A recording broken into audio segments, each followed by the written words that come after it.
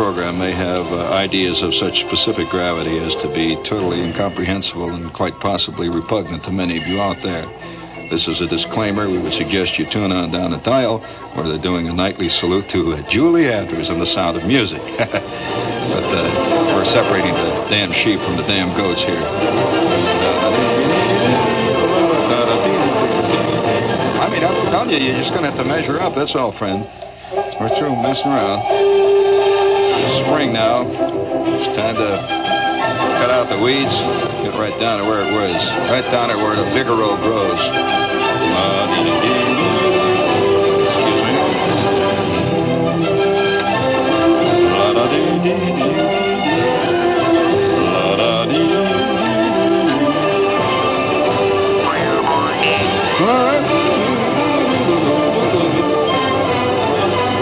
You have Mr. Right, you have him up there ready for us?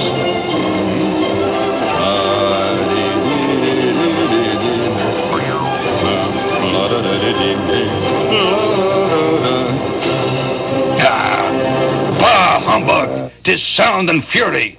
Sound, I say, and fury, signifying nothing. All right, everybody, let's dance. Yes, that's true. I say fine. I'll walk right into it. I say let us dance. By George, I say let us dance.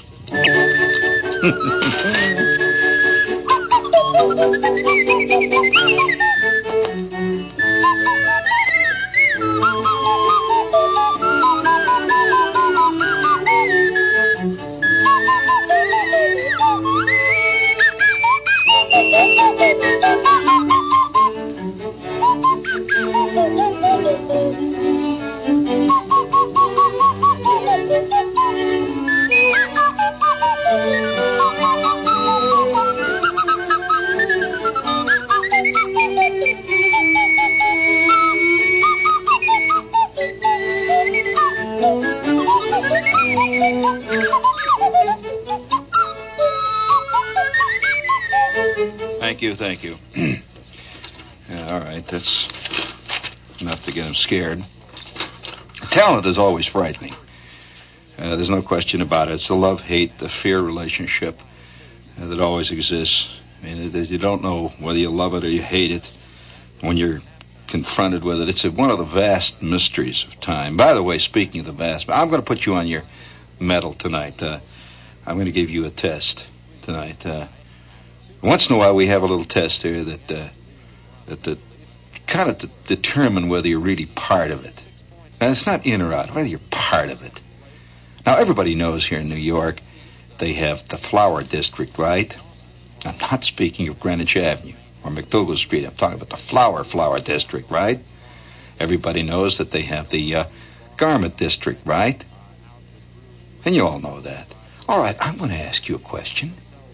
Where is the Bridal District?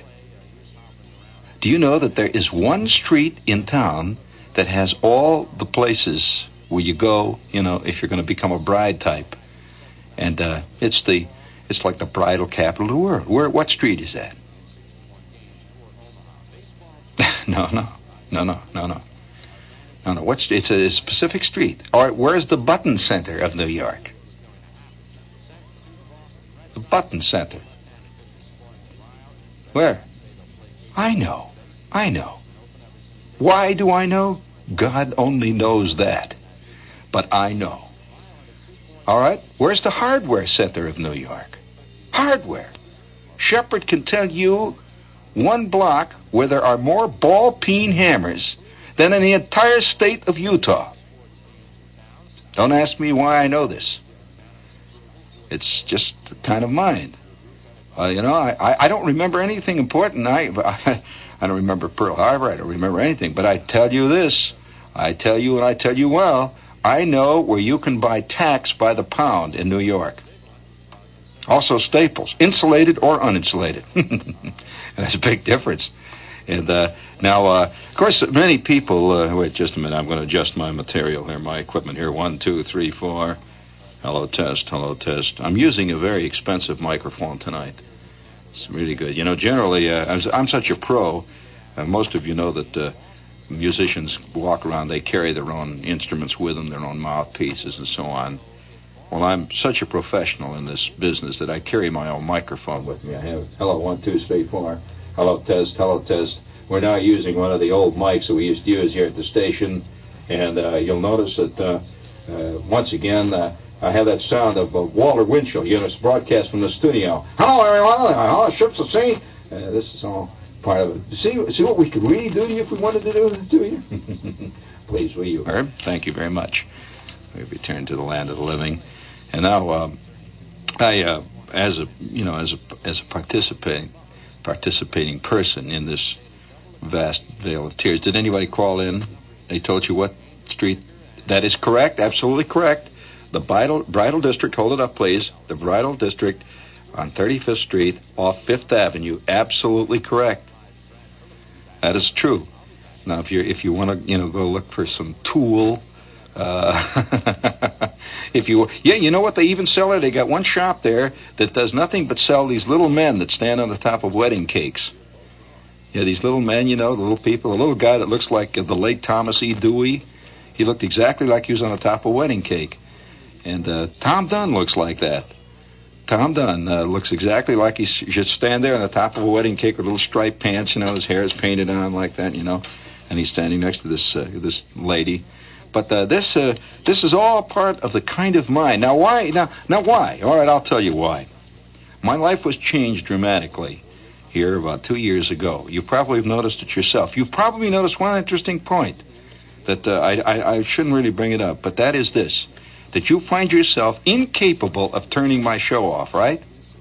Incapable. You're sitting next to the radio. You can't understand why you're listening to this trivia. You cannot. You sit in front of the radio and you say to yourself, what is this? This is insane. I got to get up in the morning. Why am I listening to this and that? What, And still something holds you like you are being held by some insane cosmic magnet. You're sitting there in front of that cheap Japanese radio when you could be doing any number of things, writing a 3-act play that David Merrick would produce. You could be making a scene with a chick. And what are you doing? Sitting there in front of that radio. All right, I'm going to tell you why. I think we've arrived at the point. We know each other well enough to, talk about some of these subtle techniques that are used. We're part of... Let's put it on this basis. Have you ever considered the devil theory?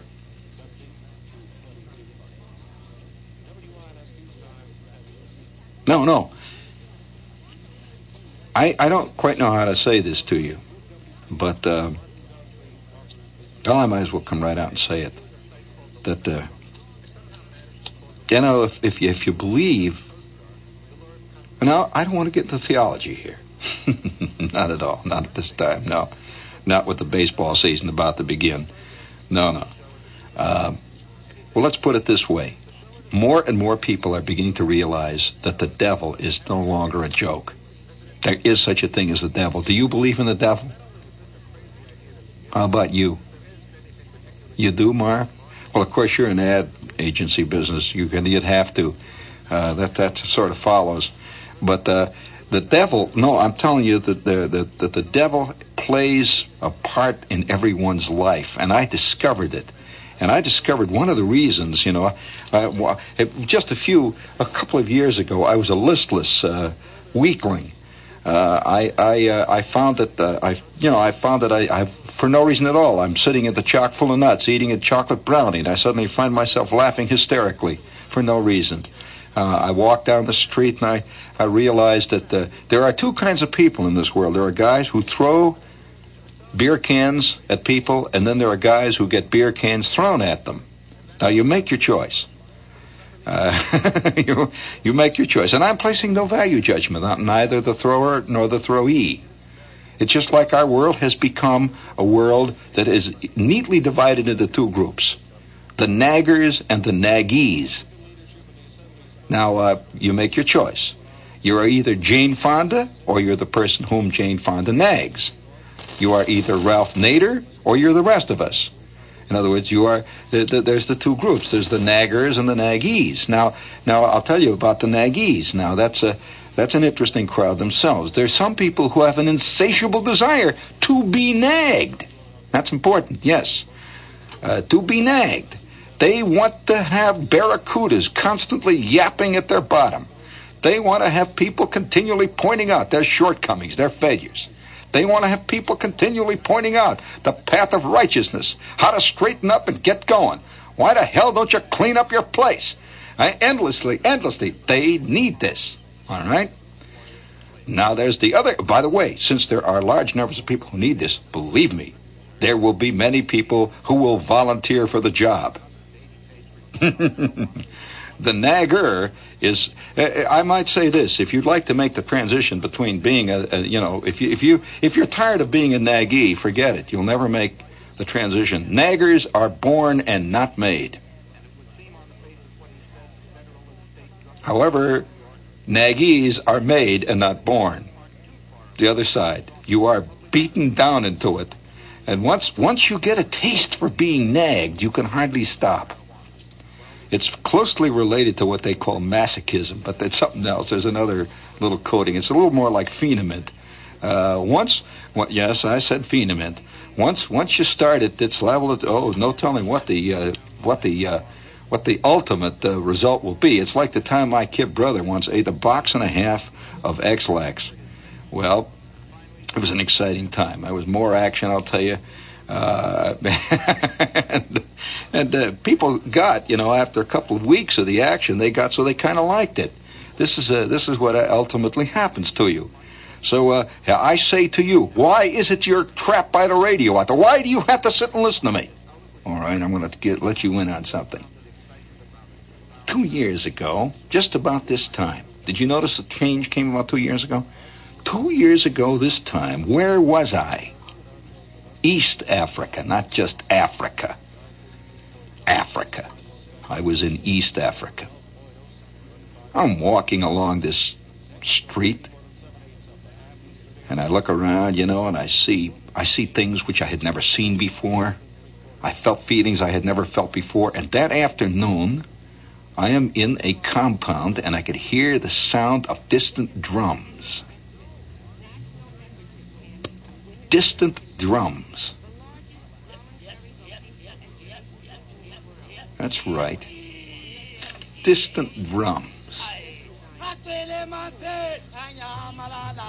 And within 5 minutes, Shepard's life was converted into another completely different coin. Yes, the old tinfoil Shepard had disappeared. The Shepard made of balsa wood and playa film was gone forever. Gone forever, unwept and unmourned.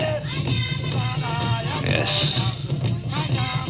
The looming, towering Shepard was coming over the horizon, taking giant steps and gulping up the world as he approached. You could feel the thunder of his enormous stride as he approached. Shepard had allied himself incontrovertibly with the devil. Yes. Many friends have asked me to turn back. But these are friends who have fallen by the wayside. These are friends who are strewing the streets with the poor, sad spoor of their failures. Shepard does not have time for failure. Shepard does not countenance boobs and knaves. No, sir. Shepard countenances no shilly-shallying. Shepard marches forward. Inevitable, like a force of nature. Yes, his antenna sending out vast, high-voltage, powerful shots of total charisma in every direction. You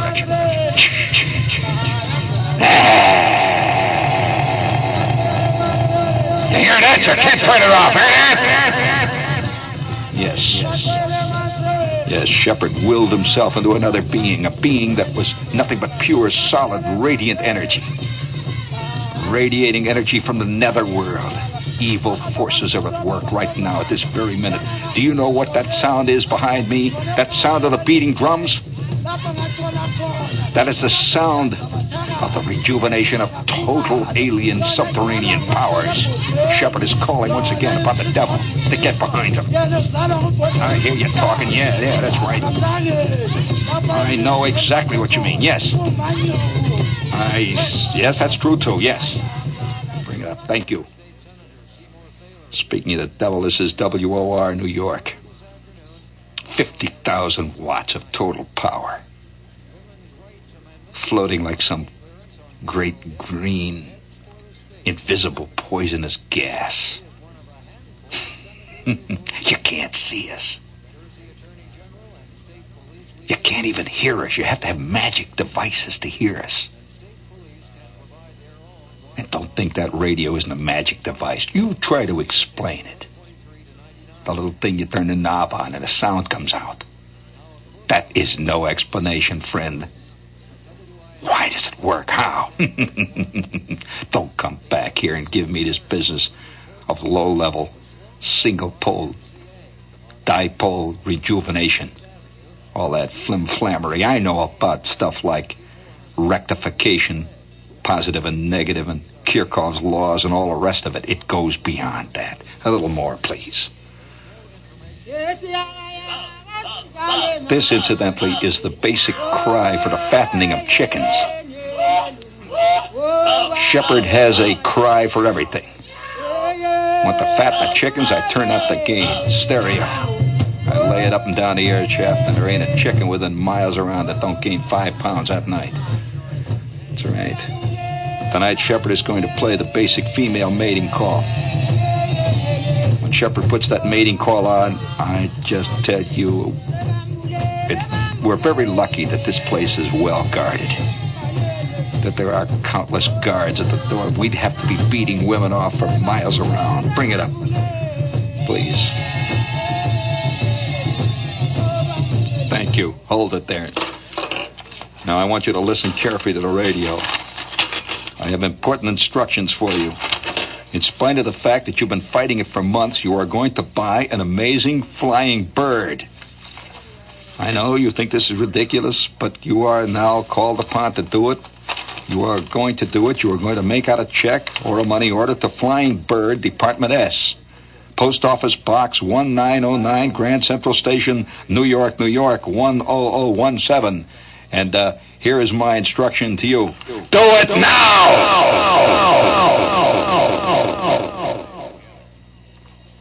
Okay, that means you better do it. I don't like to get smart with you, but these flying birds were invented in France, and they're an ornithopter, and I'll tell you, it's going to make your summer.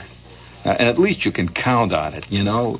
Here's summer's coming up, and you think you're going to have all this scene out at the beaches with the chicks, and you're going to run and drink beer and all that. It's going to fall through like it does every year. I mean, you know that. So you might as well at least get one thing you can count on, this flying bird. You just take it out in your backyard, wind it up, and at least the bird will fly, even if you don't fly. And they're guaranteed to fly, and they're fun. $3.98, and they're 16 inches across. And they really do fly like a bird. And you have your choice. You better mark it down. You either have a white dove or the yellow bird. Right? $3.98. New York State residents add tax. Yeah, that's New York, all right. And we have another commercial here for you. This week, men, Shoetown proves once again that it's the place for you. Mr. Mark, Shoetown's head buyer of men's shoes, has snapped up the newest leisure shoes from Spain. And they're made by world-renowned Don Ricardo. And they're sharp-looking, funky casuals, according to the commercial here.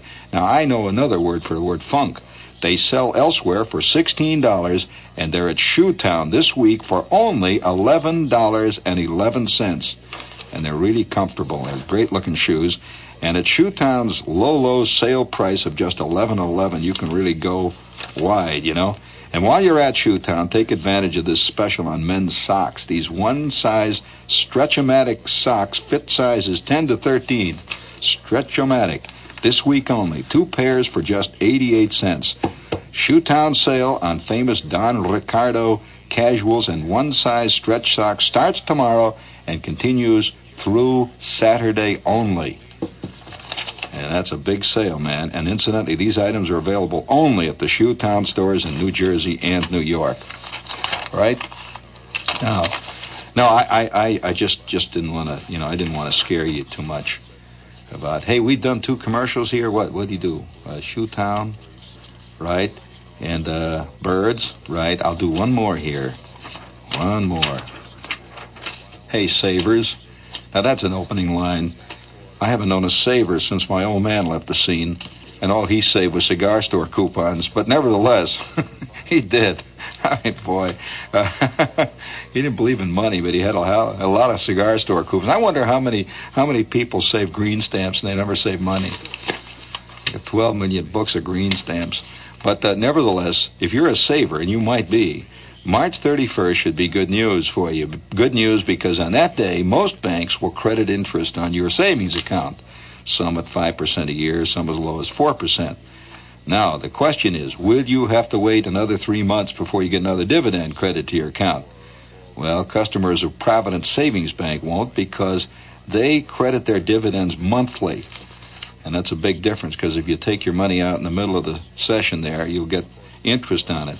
So Provident wants you to get the most on your savings, and you don't have to even live in Jersey to be part of their savings crowd. Over 82,000 Provident savers from all over the country know that they've never missed paying a dividend in 132 years. 132 years? Baroom. That's a long time ago. That just hit me. Hey, who was president 132 years ago? I want to know. Anybody out there got a book that they can look it up in? President 132 years ago. That's when they first started to not miss dividends. So don't miss out on this. You can get your bank by mail kit, and it's free just by writing to me. Who is that? That guy's on the morning. Write to me, WOR, New York 10018, or you can call them. The telephone operators are on duty right now, MU2 6800 right now. Now, I'm curious, who was president 132 years ago? There must have been a president then. 132. Was it Millard Fillmore? It was about in that time. By the way, I'm part of the Millard Fillmore Association in this country. Yes, there is a group. It's an underground group. And every year people celebrate Millard Fillmore, who was the first man who made mediocrity totally popular. And in fact, he made it a positive virtue. He ran on the mediocrity ticket. And yes, he says, you can trust mediocrity. He said, I won't have an idea that's going to get us into trouble. Don't worry about that.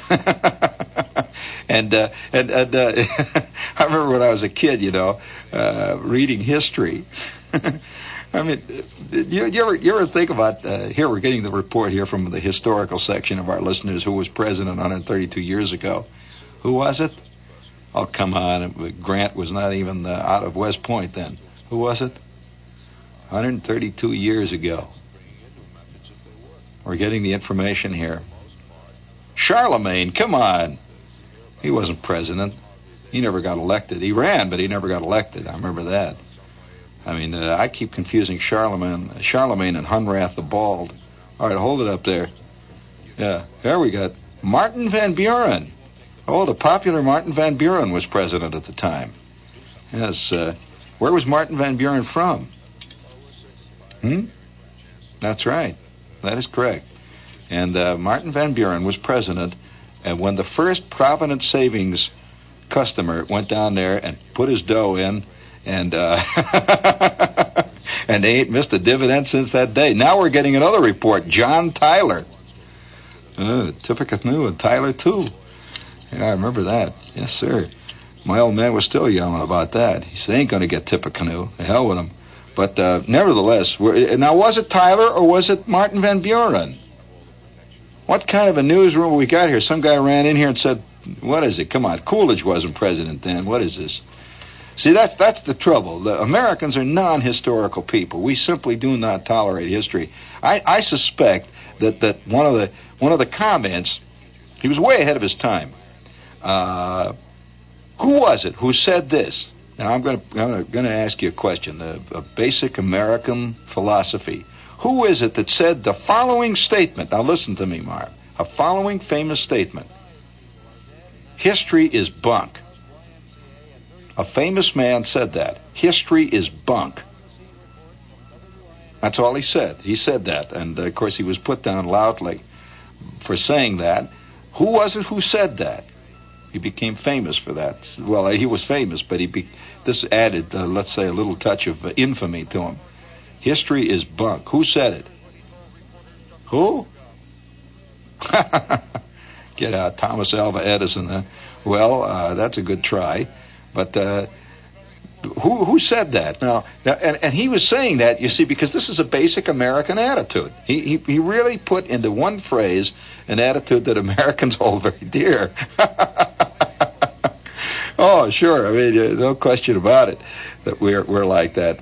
We're fascinated by history, but particularly other countries' history. But our history we kind of put down. Now, who was it who said history is bunk? Just laid it out. Now, I'm not here to give you a history lesson. I will say this though. I remember as a kid, I'm sitting there seeing, and we had this teacher named Miss Robinette, and Miss Robinette, she believed in history, you know, and she had these charts that she'd pulled down. She pulled down a chart, you know, and the chart was over the blackboard. You remember those charts she pulled down a chart? They were like shades, like window shades. See, she pulls it down, and she had one chart that had the presidents all lined up in boxes. Had little boxes up and down, you know, with all the various presidents, see? And it told what party they were in, like the Whig Party, the Mugwumps, the Know-Nothings. And I'm sitting there looking at this thing, see? And there was one thing that got me. There was one period, and there was brackets around it, see? Around each president, there was brackets like told what happened during. Tyler was a Whig? I see. He was a Whig. Well, I know several newscasters around here that are still Whigs. I know one that's a Tory. I mean, there are a lot of guys that are still working the know-nothing route. And, oh, yeah, the Bull Moose Party is still rampant. So is, see, these are all expressions of various philosophies. But nevertheless, one thing that I want to ask you here about this whole thing of history. Now, I'm sitting there, and me and Schwartz and Flicker in the back there, and we're watching this chart, and Miss Robinette would talk about the presidents, and she had cards that she would hold up. She would hold up the name of a president. Yeah, she would hold it up like Martin Van Buren. And you were supposed to say when he was president. Kids would raise their hands, say 1812 or 1874. And around one president, a group, in fact, there was a president that had a big bracket around him, and it said, the era of good feeling. Do you remember reading about the era of good feeling in history?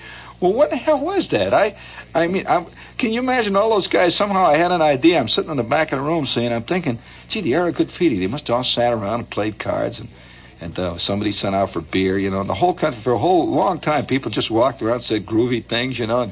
And it was kind of a good feeling.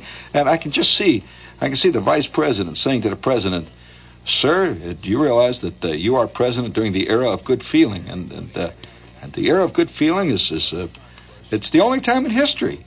In fact, that should tell you something about the basic attitude of man towards his fellow man. That one of the rare times in history, apparently, when guys weren't on each other's back, was of sufficient news that they named the whole era after that. The era of good feeling. Now, I don't know when it is. It's certainly not now. I wonder what history is going to call us. I wonder if the guys in the time knew that they were in that period. I mean, like can you imagine two guys sitting around, see, and they're in Milano. And now let's take even another, even more elegant place. We're in Genoa. See, at Genoa, right? That sounds pretty good. Genoa. One is named Pietro, and the other's named, how about a good name? Riccardo. And Riccardo says to Pietro, how is your painting? And with that, Pietro says, my painting? What's a painting? He says, but you are in the Renaissance. You must be painting. You must do some painting. You are painting. You are working on the philosophy. Well, no doubt you are writing a manifesto. After all, you are a Renaissance man. Wouldn't it be terrible to be a Renaissance man and have no talent? I mean, to be... You're living in the age of the Renaissance. And how about, living in the... there were other great ages like that, like the age of... what was a good one? They had a good one there in the 18th century. The age of reason. Can you imagine scoring 64 on your AGT in the age of reason? I mean, everybody else is having these fantastic salons, and they're all going down to the, to Madame de Pompadour to have this, long involved discussion over Descartes' theory of the localization of the soul. Hey, by the way, speaking of that, I don't know why we're bringing this up though. It's beyond the ken of this course, but since we have brought up the era of good feeling, that's part of the Oh, the era of good feeling. For those of you who would like to return to it, would you please hold it up, honey? Yeah, that was too quick. There, please. Oh, I see. We're getting additional information. The era of good feeling occurred in 1829. It was a brief period. It was over in 1837 when somebody hit somebody in the mouth in Chicago, and it was all over. And the guy who was in charge during this time was Jackson, Andrew Jackson, I take it, right? Well, Andy Jackson was given for having fantastic beer busts in the White House. And in fact, Andrew Jackson appealed to me very much when I was a kid reading about presidents, in Miss Robinette's class. You know what Andrew Jackson did? Andrew Jackson had open house in the White House. Yeah, anybody who came to Washington come in and have a beer and sit down, That's a fact. And they wrote their name all over the walls. People did. They wrote their names. They cut up the tapestries, and guys were taking the pictures off the walls and sending them home. I send this home from the White House. I thought you'd like it, Ma. And that's a fact. That's exactly what happened during Andrew Jackson's time. So you can see why they had an era of good feeling. I mean, can you imagine how groovy it would be if you could just go to Washington, and you arrive in Washington, you get out of the train station, you get out of the airport there, see, and you got 2 or 3 hours to kill. So you call up, you call up Dick, you call up Nixon, and you get him on the phone. You say, "Hello, I'm in town. I thought I'd drop by." He said, "Well, come on over. We're just starting to break out a deck here. We're going to have a little game there. Come on over. Bring some money." And so you jump into a cab, and you spend a couple hours, playing poker there with you and Kissinger and all the guys. And, he doesn't know you from Adam, And he says, "Hey, listen, why don't you take one of the chairs when you go? Be a good souvenir. Take it home. You want to write your name on the wall in the Oval Room here? Yeah, go ahead. Here's a crayon." And you write your name. Within 15 minutes, believe me, everybody would love Nixon. They really would. That's the era of good feeling. And that's what Jackson did. Of course, there's always one sorehead that breaks it all up. It all happened in Chicago. I briefly mentioned how the era of good feeling ended. It was a guy in the corner of Randolph and State. And, and a little hassle. There was a guy there selling hot dogs and short change artist. Next thing you know, a fist fight broke out. It spread to Evansville, and by the end of that year, we were plunged into a depression. The era of good feeling was over. America had become an international nation, and we began to fire British warships in the Erie Canal. And it was all over. And then they began to charge to get into the White House. The whole thing. And but that's the way it is. It's everything. No, things have their peak. They have their decline. They have their ups and their downs. And time will, as I always said, I come up with these original comments once in a while, and I'd like you to write this down. Time will tell. That's my concept for tonight, and I want you to put that down on your note there, because it will appear in the Blue Book examinations this year. Would you please, Herb, that little special cut that I gave you there? It's time now to take a brief interlude. Now it's time for The Perfect Comeback, another actual story about a person who knew just what to say and when to say it in order to squelch some pest or heckler. And today's Perfect Comeback is from Louise Morell of Dayton, Ohio, who writes, "The other day, when I was standing on a corner waiting for a bus, a wolfish-looking young man wearing a little black mustache, dark glasses, and a beret pulled up alongside of me and gave me a low, suggestive whistle. Ignoring him completely, I became deeply engrossed in my evening newspaper.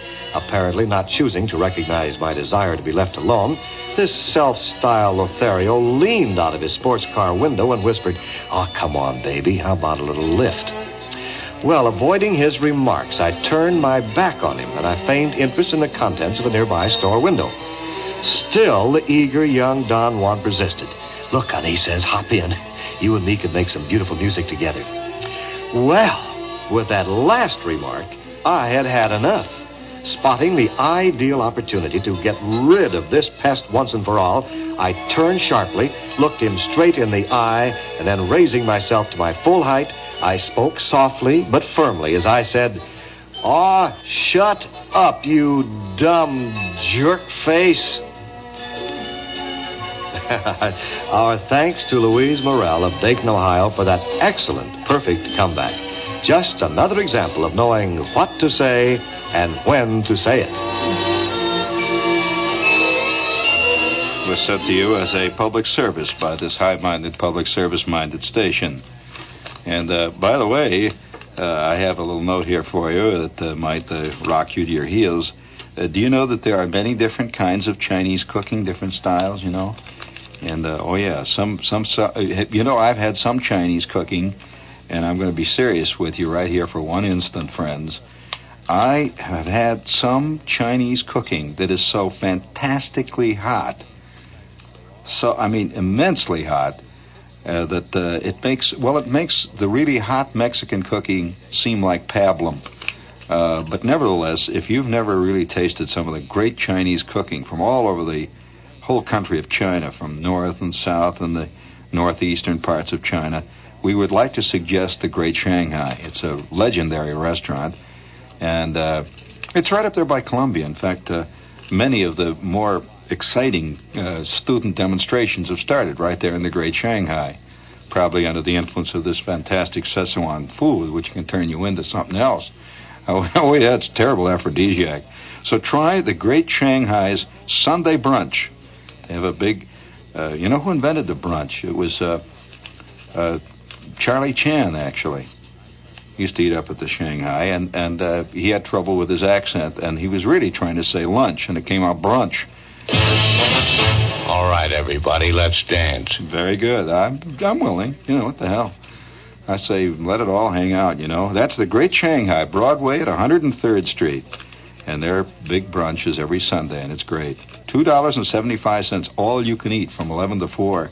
And children under 4 feet tall, only $1.50. That's a typical mysterious Oriental touch. Children under 4 feet tall. They don't tell you how wide. I mean, you know. But let's see, the Great Shanghai. Oh, we have a book find club here. Gee, I'll never forget the book I found one time when I was about 9, coming home from school. It's a little blue book. Found it in the alley. And it was fantastic. And instantly I realized, of course, that has nothing to do with the book find club that we're talking about here. Although that would be an exciting book find club if they sent you that kind of stuff. However, it says, when someone says reference book, do you think of a dull, dry book, you know, you keep around for a doorstop and that kind of stuff, or to throw at people? Well, that same book could be a lot of fun. And they have one called Atlantic Brief Lives, regularly $15. They'd love to send it to you for $1 if you'll join the club. Now, as a member, all you have to do is buy 1 or 2 more books. You have to buy 2 more books, that's right, over a year's time. And the Book Find Club digs up really great stuff. A lot of stuff you can't even buy in your local bookstore, which isn't much since they've given all their space over to selling Snoopy sweatshirts. Most bookstores now sell, Christmas cards, usually dirty ones, and a lot of Linus security blankets. However, we'd like to recommend this Book Find Club. It's good. You can call them at 0X7-1535 right now. The girl is standing on there on the platform waiting for you to call, or send your name and address, no money, to Book Find, WOR, New York, 10018. And, hey, listen, one more, I'm going to remind you before we go, we're going to do a big show. So set aside April 7th. Is that the date? Yeah, April 7th. Is that a Saturday? Friday night. It's a Friday night. Set aside April 7th. The Silver-Tongued Devil is coming to Red Bank, New Jersey. That's good enough for Red Bank. Listen, I'll tell you, I've had my personal... Yeah, I'll be in Red Bank, New Jersey the night of April the 7th at the Carroll Theater there. Carlton Theater, the Ding Dong Theater. It's the Carlton Theater. It's all right, honey. But so set that aside. Red Bank is a traumatic... every time I think of Red Bank, it's a traumatic thing to me. Because one of the absolute wild nights of my life, and I should save it for the show to tell the story. Maybe I better. Maybe I won't tell you the story, but I'll tell you, one of the wild nights, absolutely wild nights of my life, happened in Red Bank, New Jersey. And I never heard of Red Bank before that. I had arrived, I was at that time working for the government. And yes, they gave me the suit and all that, and I was working for the government. Of course, a measly pay, but I had a lot of prestige. In a year and a half, had risen to the rank of PFC, so I was on my way. I could feel power coming, from all directions, and I was sent to Fort Monmouth. Well, Fort Monmouth is a legend among people in the Army. First of all, they have roofs on the buildings, which adds a lot to Fort Monmouth. And we arrived at Fort Monmouth, and it was a cold winter night. I'd never been to New Jersey, and I had another idea of what Jersey was like before I came there. Somehow, you form an image in your mind of a state when you've never even been there. Now here, I want you to listen here for a minute. Now, have you ever been to Iowa? Have you ever been to Iowa? Well, when I say Iowa to you, do you think you have some kind of idea what Iowa should be like? Well, it ain't. I can guarantee you nothing is the way you think it is before you go there. And I had this idea what Jersey is. Well, I could never have conceived of the flagship in my wildest dreams. In my wildest moments, I could never have thought of Route 22. But nevertheless, Jersey is this. But that night, after having arrived at Fort Monmouth and, getting my bedding and getting put into the tent and all that stuff and getting all the stuff ready. I remember to say I've been in the Army 2 years already at this point. I'm a veteran type. The next day was a Saturday, and I went down to the supply room, and I messed around. I got a new jacket, and then I wound up with a pass, and I came into Red Bank, New Jersey. It was that night. Hey, how am I getting this feedback? I'm getting feedback in here. But that night was the night that I have remembered above all other nights in the Army. A fantastic night in Red Bank that began, sinisterly enough, with a ping-pong game. All right, everybody, let's dance. A ping-pong game. Now, I'm a left-handed ping-pong player.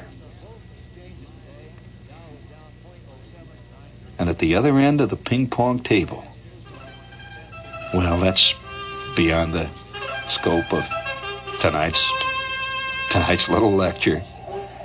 You've wondered why you have not been able to turn off that radio, haven't you? And by the way, we played, among other things tonight, we sent out to you a genuine fertility witchcraft sound that is only used, and incidentally, if it is used under penalty of strict law in various parts of East Africa. I have played it tonight. I would suggest you be very careful. Some stuff that could happen to you in the next couple of weeks are stuff you probably never expected to have happen.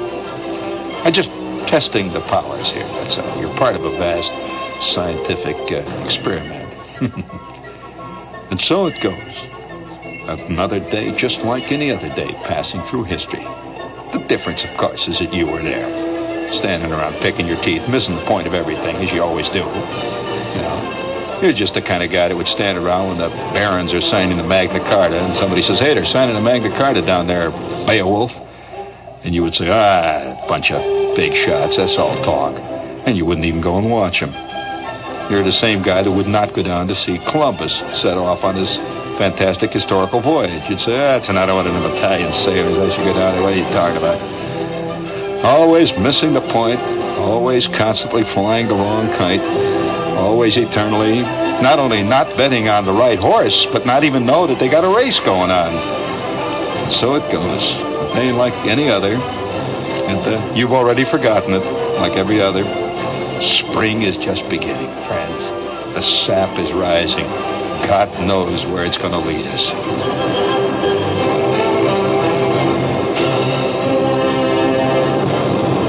Yeah, WOR New York. You stay tuned for John Scott and the news. A fire tonight.